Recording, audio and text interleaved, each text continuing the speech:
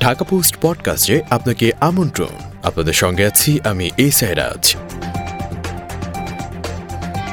ফখরুল আব্বাস সহ ২২৪ নেতাকর্মীর জামিন নামঞ্জুর।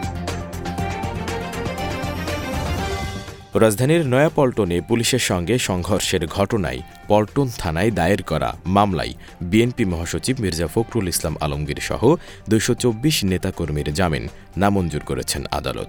সোমবার ঢাকার মেট্রোপলিটন ম্যাজিস্ট্রেট শফি উদ্দিনের আদালত এ আদেশ দেন।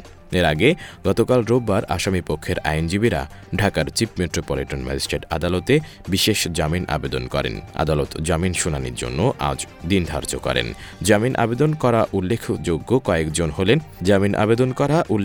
কয়েকজন হলেন স্থায়ী কমিটির সদস্য মির্জা আব্বাস, ঢাকা মহানগর উত্তর বিএনপির আহ্বায়ক মোহাম্মদ আব্দুস সালাম, প্রচার সম্পাদক শহীদ উদ্দিন অ্যানি, সাবেক এমপি মোহাম্মদ ফজলুল হক মিলন, যুগ্ম মহাসচিব খায়রুল কবির খোকন, সাবেক এমপি সেলিম রেজা হাবিব। আসামিপক্ষের আইনজীবী সৈয়দ জয়নুল আবেদিন মেজবা বিষয়টি নিশ্চিত করেছেন।